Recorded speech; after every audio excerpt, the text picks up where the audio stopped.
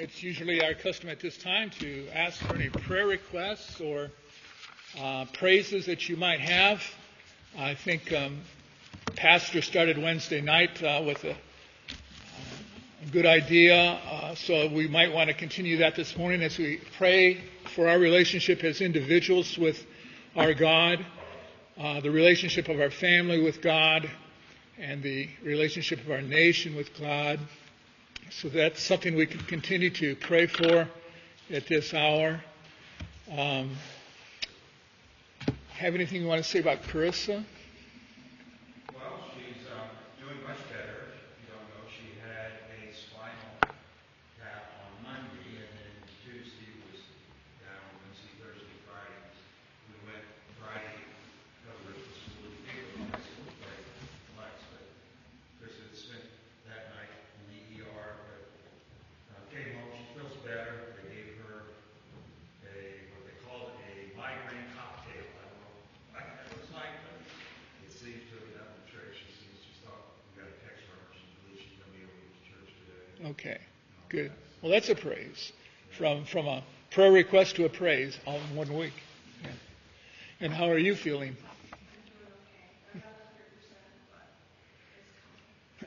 I know exactly what you're going through, so I've been there too often. Okay. So continue to pray for Carissa, pray for Tricia, she recovers from vertigo. Any other prayer requests or praises? Ken?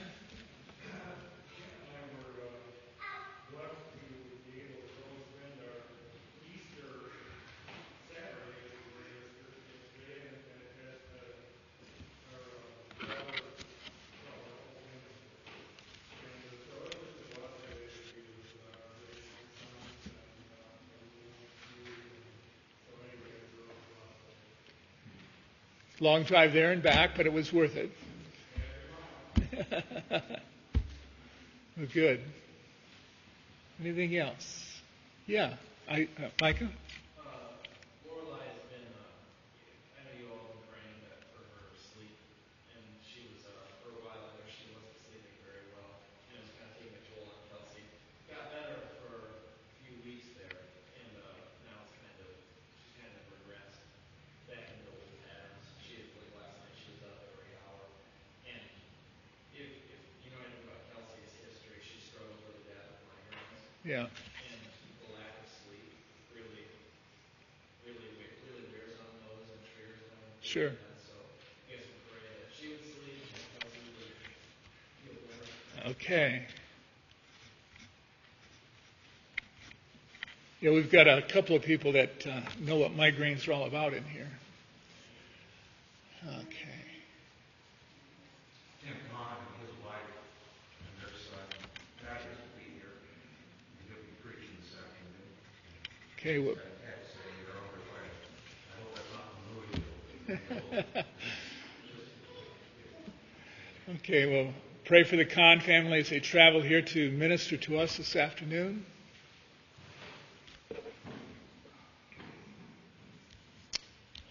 Anything else? Okay, then let's take these things before our Lord. Brother Ken, would you pray to God for these matters, please?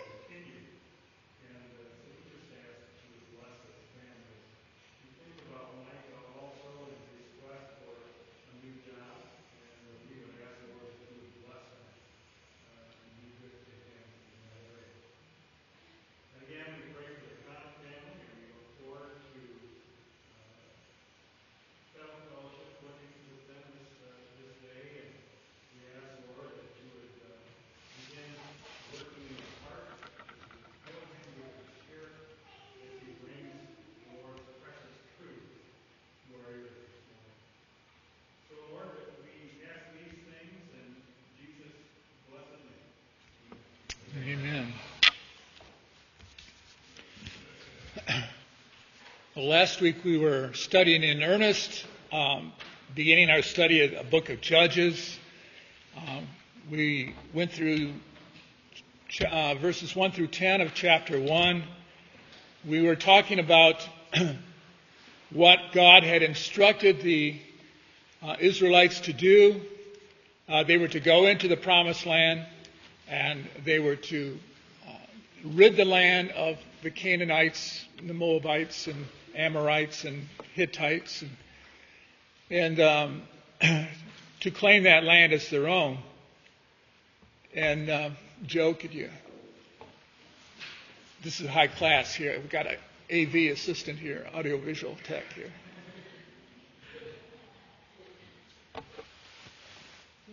Okay, there's a little button that says focus there.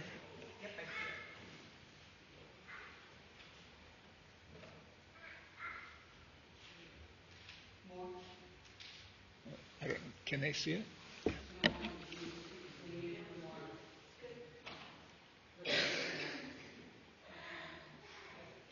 All right. And we saw last week that after consulting with the high priest and the ephod, that Judah down here is going to lead the fight against the Canaanites. Now, the battle has pretty much been won by Joshua. And as Pastor said on Wednesday nights, Joshua, towards the end there, has divided up the land. And it's divided up into certain sections for each tribe here. And now they're going to go into that land that they've been designated to work and rid the land of the people that God has commanded them to deal with. And so in the process of this, I said what is important here that we want to pay attention to was God's command and His promises, man's response, whether he obeys God or rebels against God, and then God's response to that. Either He will bless the people or He will pass judgment on the people.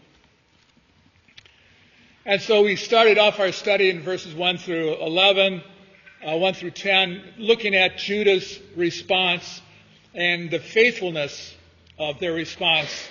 And Judah went into Bezek, the first victory, captured the city, destroyed what was referred to at that time as the world ruler, Adonai Bezek, captured him, dealt with him as he had dealt with other kings, and he said that God has dealt with me as I have done others, and therefore it is good. So he accepted God's justice in that regard. And so things seems to be going well for Judah. Things right now are progressing as planned. And so we find ourselves in verse 11 this morning. So if you turn to Judges chapter 1 and verse 11.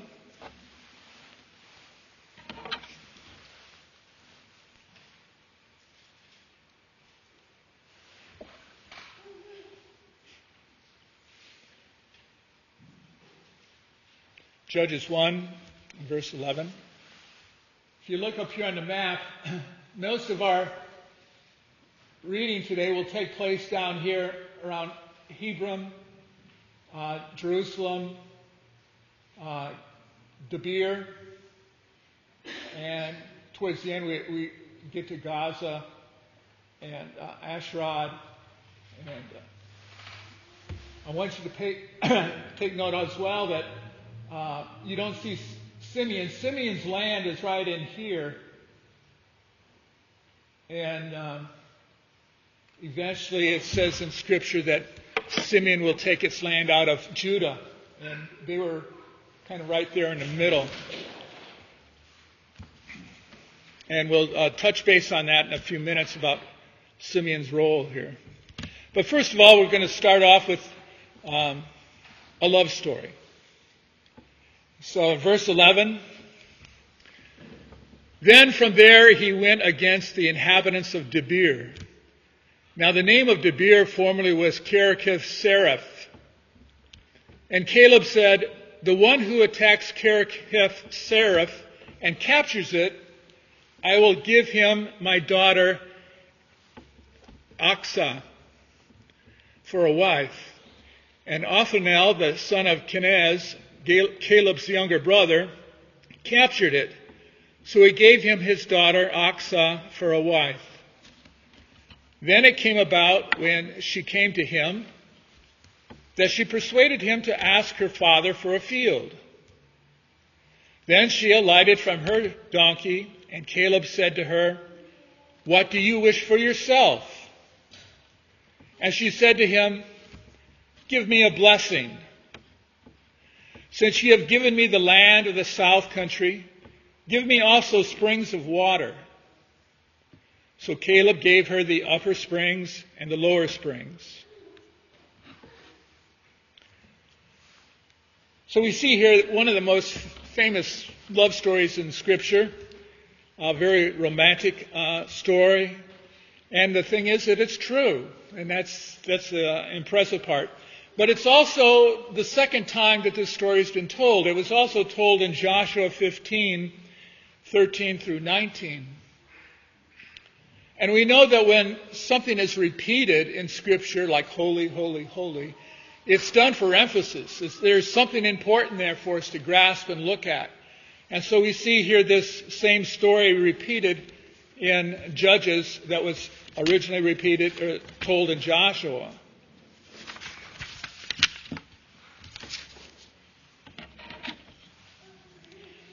Now the scripture here talks about the city of Debir down here.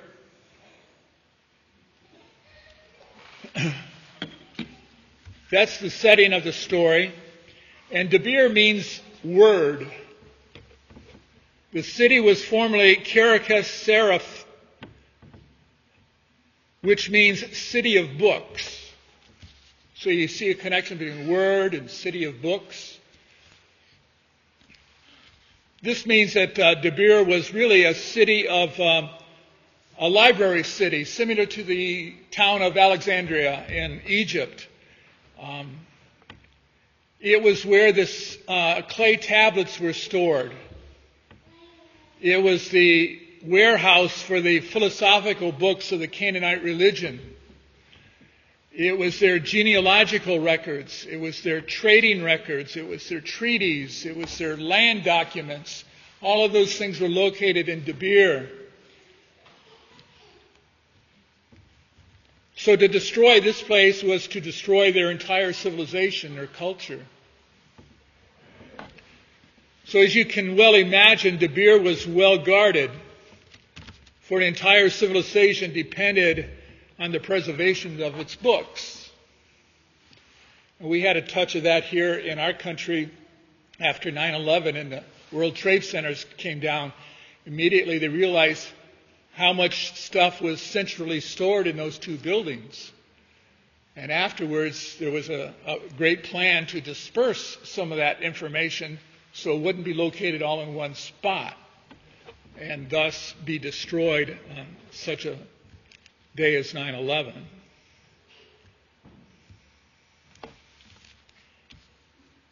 Caleb and Joshua were the only two spies who went into the land and came back with a report that said, we can do this, we can take the land of Canaan.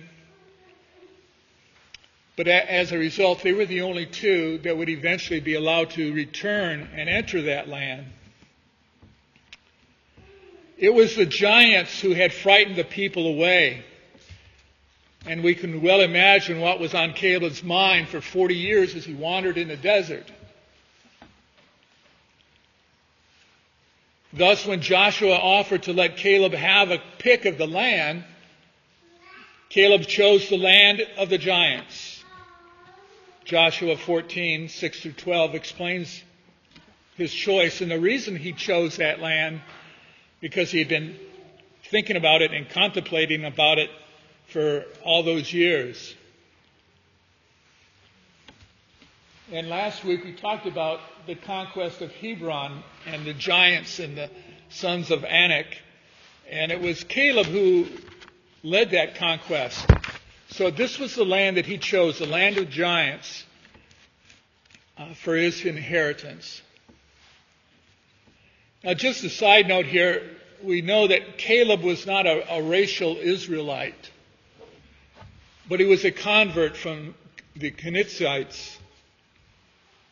And this is remarkable in itself. It shows the generous grace of our God. Like Uzziah later and under David, Caleb, the convert, was a better soldier than many of the people or men who were born into the family of Israel. So God welcomed him with open arms into his family. Caleb's father had a younger son, Kenaz, and his son, Caleb's nephew, was Othniel. Now, Caleb offered to marry his daughter, Achsah, to whomever conquered Debir. And for those of you who were parents of a daughter, when you think about it, this was a shrewd move on his part. It ensured a worthy son-in-law for himself, and it ensured a worthy husband for his daughter. Because Caleb knew that the only way that they were going to take Debir was through the strength of the Lord. And so this assured him a godly son-in-law and a godly husband for his daughter. So in a few lines here, we have a great hallmark love story. Othniel, to win the bride, had to destroy the heavily guarded city of the giants. When you think about some of the storybooks, you guys went to see Shrek the other night, right? Here's Shrek going to rescue the princess, slay the dragon, That's make-believe, but here is a true story. No princess could have asked more of her prince than what Othniel did to destroy those giants.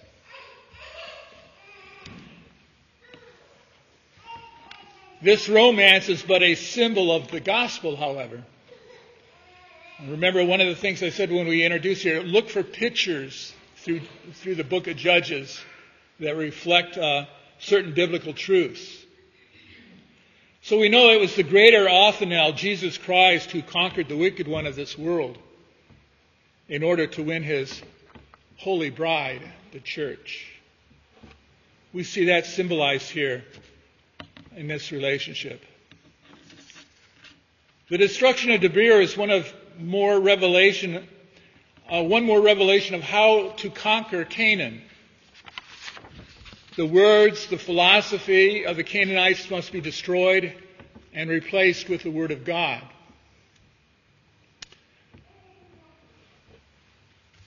In America today, it is more and more the case that the city of books is in the hands of the heathen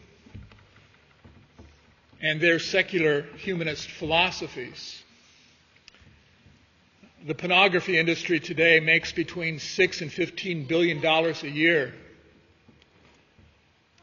Federal laws are taxing book publishers for any unsold books in their inventory, which means there are fewer Christian books to be published, and driving out some of the smaller Christian publishers.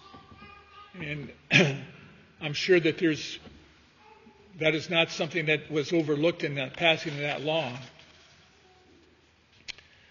So in our own situation, our books, Christian literature is under fire even here in this country. Now the second half of the story deals with not the conquest, but with the occupation. Caleb had given Achsah and through her Othniel a section of land in the south, which would not have been very well watered. And Achsah asked her father for water so that the land might be plentiful and supply their needs. And Caleb gives her the water. Now, water is very important in this part of the world, and it's also very important in Scripture as well. We know that the Garden of Eden was watered by springs, and those springs flowed together to form the river Eden. And here we see a type of Eden principle taking place. The family of Othniel and Achsah will flourish. They will grow. They will prosper. Their land will become a miniature Garden of Eden, be fruitful, and was watered. And such is the promise to every faithful man and wife that follows God and His Word. Not necessarily that you're going to be fruitful and prosperous, but you will live in peace under God's rule and be happy. So here we have the promise of the bride of Christ, for we may go to our Heavenly Father and ask for whatever we need to carry out the task that He has for us.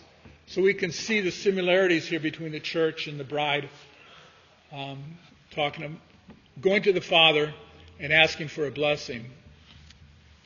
In fact, in verse 15, it is specifically called a blessing, the asking of these waters, these springs. So blessings are not only invisible moral things, but they can be physical things as well. Physical things that will make for a good and productive and godly life.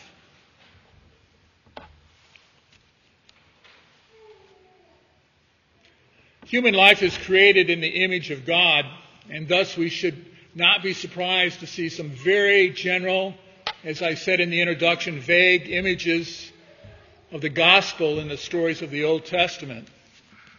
In fact, a recent book has been published called The Gospel in Every Book of the Old Testament. I haven't read it yet, but I find that interesting that the author can find the gospel throughout the Old Testament in every single book.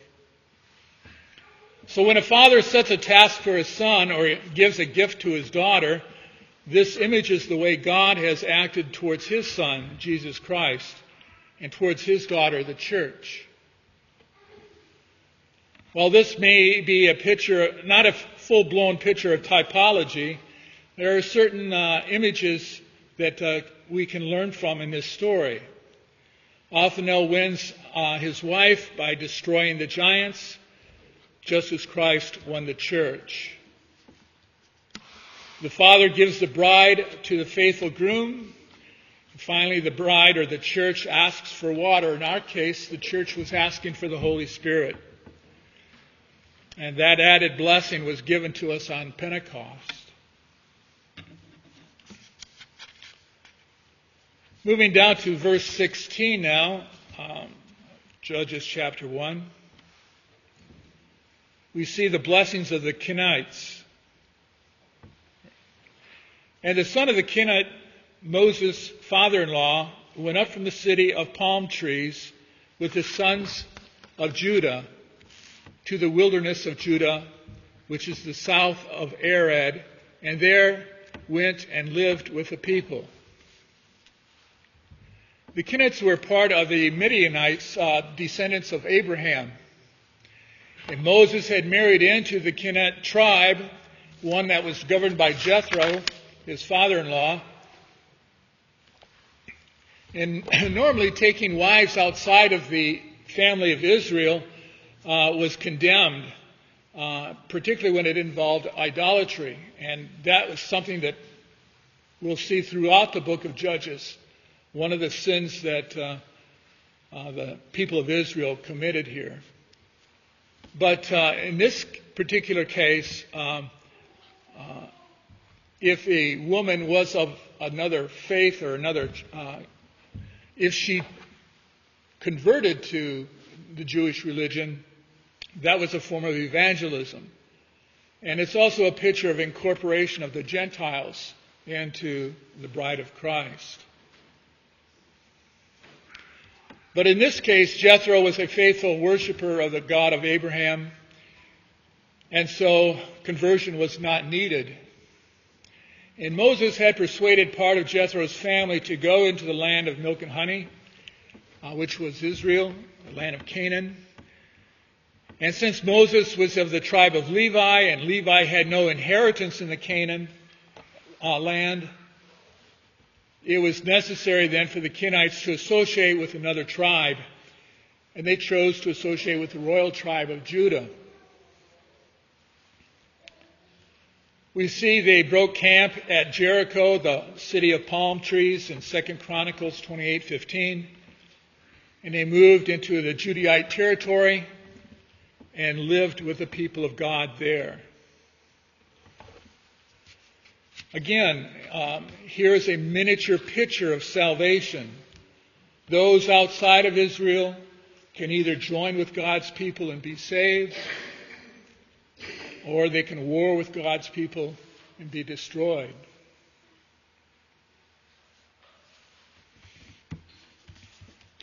Verse 17. Then Judah went with Simeon, his brother, and they struck the Canaanites living in Zarephath and utterly destroyed it. So the name of the city was called Hormah.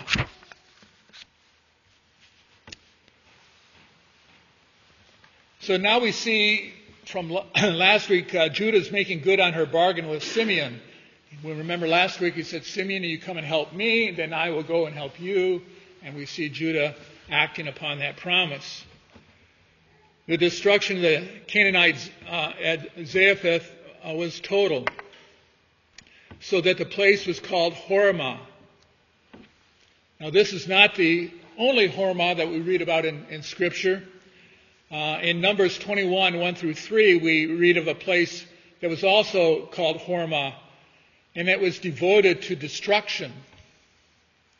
And as a result, it received that name, Hormah. Hormah means a place under the ban, totally destroyed. To be placed under the ban is to be devoted to death. Just as a Nazirite was devoted to God in life, for instance, Samson and Samuel, so the banned person or the banned city was devoted wholly to God in death. To be under the ban means to be cursed and to be destroyed in total destruction. A prime example of that would be the city of Jericho. Everything living was to be killed, and all the treasures brought to the house of God, and the city was to be burned with fire. No personal plunder was allowed. Turn over in your Bibles to Deuteronomy chapter 13. Deuteronomy 13, we see the instructions given here on what they should do when dealing with a city like this. Verses 12, Deuteronomy 13:12. If you hear in one of your cities, which the Lord your God is giving you to live in, anyone saying that some worthless man have gone out and from among you and have seduced the inhabitants of their city, saying, let's go and serve other gods whom you have not known, then you shall investigate, search out, and inquire thoroughly. And if it is true, and the matter is certain that this abomination has been committed among you, you shall most certainly strike the inhabitants of that city with the edge of the sword, utterly destroy it, and all who are in it, and its cattle, with the edge of the sword. Then you shall gather all its plunder into the middle of its public square, and burn the city and all its plunder with fire, as a whole burnt offering to the Lord your God. And it shall be a ruin forever, and shall never be rebuilt. Nothing at all from what is designated for destruction is to cling to your hand, in order that the Lord may turn from his burning anger and show mercy to you, and have compassion on you, and make you increase, just as he has sworn to your fathers. If you will listen to the voice of the Lord your God, keeping all his commandments of which I am commanding you today, and doing what is right in the sight of the Lord your God. So these were the instructions as to what to do in a situation such as this. People here were Canaanites. They were, again, worshiping other gods. And so God had instructed them to destroy this particular city and rename it Hormah. Not every city that they encountered were they going to do this with, because God did promise them to live in houses that they didn't build and harvest vineyards that they didn't plant. But on occasion, a prime example of God's wrath had to be displayed to remind the people that they were to follow His commands, and this city would then become a burnt offering to the Lord your God, as we see here.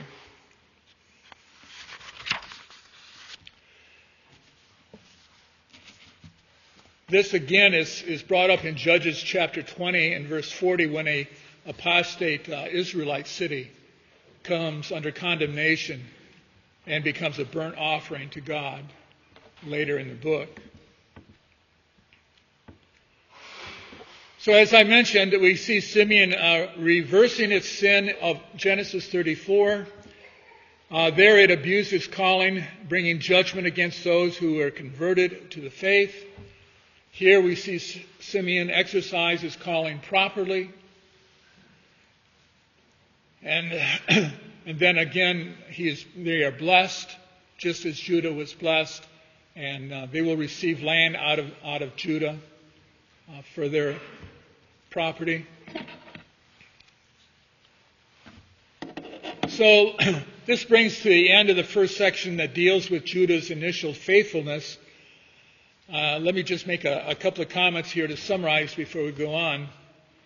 First thing, we see three basic ways in which God deals with His enemies. They were either killed in battle, or they were physically removed from the land, driving the Canaanites out. There was a reckoning, like with Ananiah Bezak, the execution of perfect justice, an eye for an eye. And then we saw here recently with Hormah, the total sacrificial destruction, as we see here.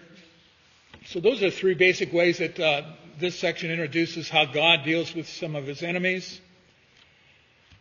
Second, we see a series of types or pictures, what is meant to conquer Canaan.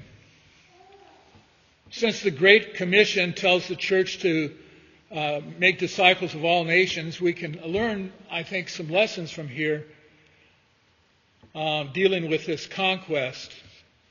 Each of the conquests is a picture of some central aspect of wickedness that had to be dealt with, whether it was idolatry or covetousness or whatever. These examples of conquests were examples for us to realize that there are sin in our lives that has to be dealt with and conquered. Each of the conquests shows what Christ, the royal person, which is pictured here by Judah, has already done for us. And then in turn what we have to do to apply His love and His commands to the people that we work with throughout the world. So let me give you some examples. Simeon. Picture Simeon as Christ invites those under the curse to join with Him and find salvation. We see that's what Judah did in order that Simeon might find salvation, to come and join him. And this becomes our task as well as we face a world that is full of apostate churches and many personal giants that we have to conquer in our own lives. Picture Bezak. Christ destroyed the prince of the world just like Ananiah Bezak was destroyed. And we are instructed to do the same. In Romans 16:20 it says, "The God of peace will soon crush Satan under your feet. The grace of our Lord Jesus be with you." So we are also to fight the battle against the evil of this world. Picture Jerusalem. We mentioned last week. Christ destroyed the old Jerusalem in 70 AD and established the new Jerusalem, His church. It is our task to hold it like Judah did, to hold it in the high country, to hold it in the south country, to hold it in the lowlands. We should hold true and fast to the church, the true church. The city of Hebron, if you remember, picture that was Kirjath Araba, where the giants lived. Christ conquered the giants as if we are united with him. No giants can stand against us. And he has given us sanctuary in himself. And we must offer that sanctuary to other people as we evangelize and spread the gospel. Debir, the city of books, picture that as Christ cast down the philosophies and the warped ideas of this world. And he was able to strike them down and replace them with his word, the true foundation of civilization. Picture Osca. Christ has given his bride a good land. We should entreat the Father for the water, the Holy Spirit, that will make it fruitful. So we have here a number of pictures that we could apply and look at in our own lives here. They're just not something that we should read over and skip over. But things start to deteriorate. Things tend to go downhill. So turn to verse 18 of Judges 1. Look at verse 18.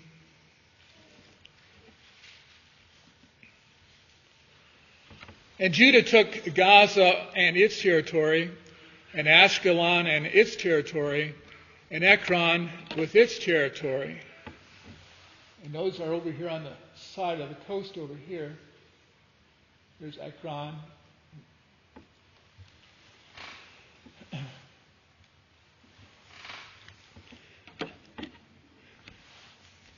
But notice there was three cities mentioned here. And that's great that they did that. But there were 5 Philistine cities that were given to Judah. Ashdod and Gath were not mentioned. But those were the other 2 that were given to them. This is found in Joshua 15:47. At this point, then, the story of Judah's conquest hits a bit of a turn. They're bragging about the 3 cities that they conquered, but they didn't follow God's command and take the other 2.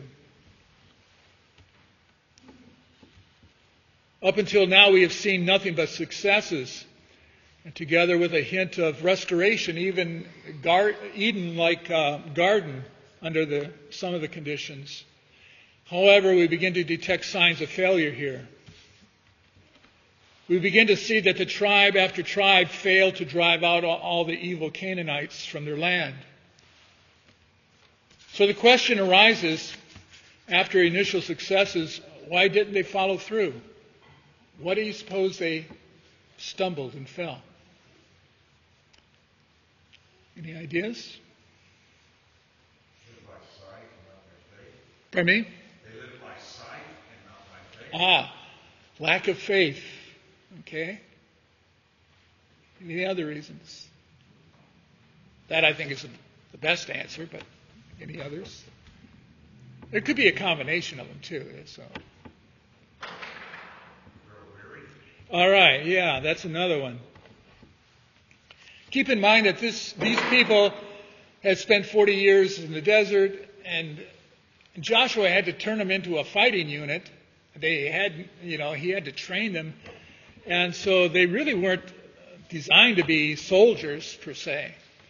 So it's very possible that they had been fighting for such a long time they became battle-weary. And they lacked the discipline and energy to reach their goal, even though it was within sight. Another reason that came to my mind was that after the death of Joshua, all the leadership roles became localized with the local tribe's leadership. And there was no unity. There was no common purpose that Joshua had provided for them. And I believe that there's some spiritual decay that is probably taking place as well. They probably had started to swell up with pride. Look at what we've done so far. We can handle the Canaanites. They're no problem. We can live with them and not be tempted by their false religion, their Baal worship. And besides, if we live with them, we can trade with them, we can do business, we can prosper with them. So those are just some of the ideas that I had. It could be, I think the pastor hit it right on, that there was a lack of faith. There was a lack of faith here. And we'll see that in the next verse. It could be any of these things, or it could be what we find in verse 19. Now the Lord was with Judah, and they took possession of the hill country, but they could not dispose of the inhabitants of the valley, because they had iron chariots. Chariots could not function in the hills, so Judah had no problems with defeating the Canaanites up there. And in fact, if you look at all the places that are mentioned in this first chapter that they had taken possession of, they were all in the mountainous areas in the hill country. But God did not limit Judah only to the mountainous regions. In chapter 1, verse 2, it says, God had given all the land into her hand.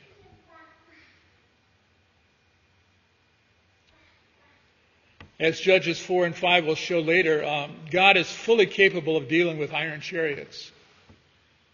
And thus the problem was not so much the iron chariots. The problem was the lack of faith in order to drive out these people. And I think the writer of this verse points that out. Now the Lord was with Judah, but, there's that but there. They didn't have the faith or the willingness to put their faith to work to do what God had commanded them.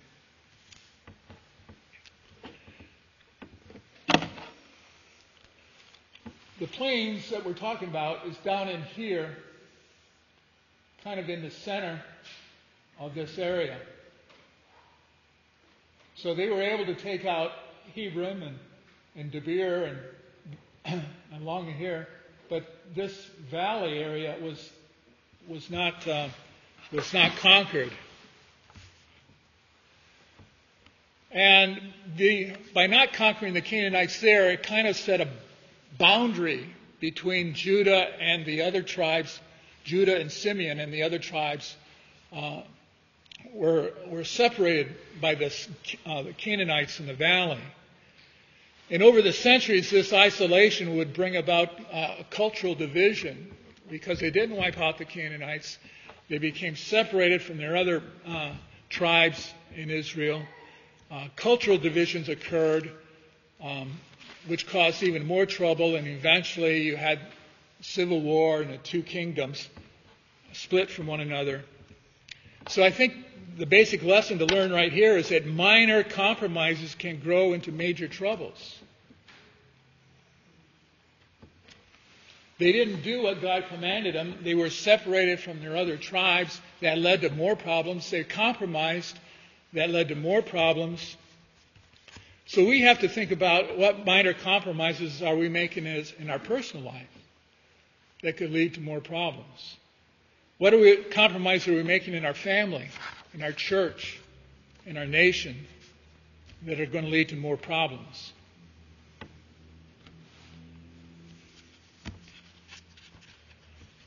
Verse 20. Then they gave Hebron to Caleb, as Moses had spoken, and he drove out from there the 3 sons of Anak. But the sons of Benjamin did not drive out the Jebusites who lived in Jerusalem. So the Jebusites have lived with the sons of Benjamin in Israel to this day. So we've got Caleb taking Hebron here, and up here, Jerusalem is in the land of Benjamin. I think this verse was written in contrast. You see the contrast taking place here. You have the old faithful Caleb. Remember, he's about 85 years old about now, and he's taken Hebron out. So here's an old guy taking on the giants, and he takes them out and destroys them. But you got the Benjamites who did not drive out the normal-sized Jebusites from Jerusalem. Now keep in mind, last week we knew that Judah had conquered Jerusalem for Benjamin, and yet they still couldn't finish the job.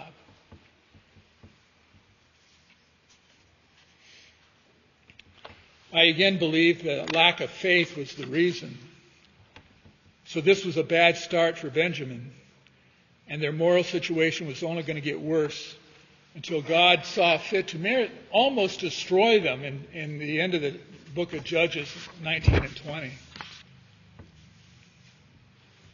And just a side note here, the phrase in that verse that says "to this day," that kind of gives you the indication when the book of Judges was written. David came in and cleaned out the city of Jerusalem, so this book had to be written before David's conquest of Jerusalem. And so now the story shifts again, and we start taking a look at the tribes of Joseph. And I'm going to end it there for right now, and we'll pick up with the tribes of Joseph next week. Any comments or thoughts or ideas?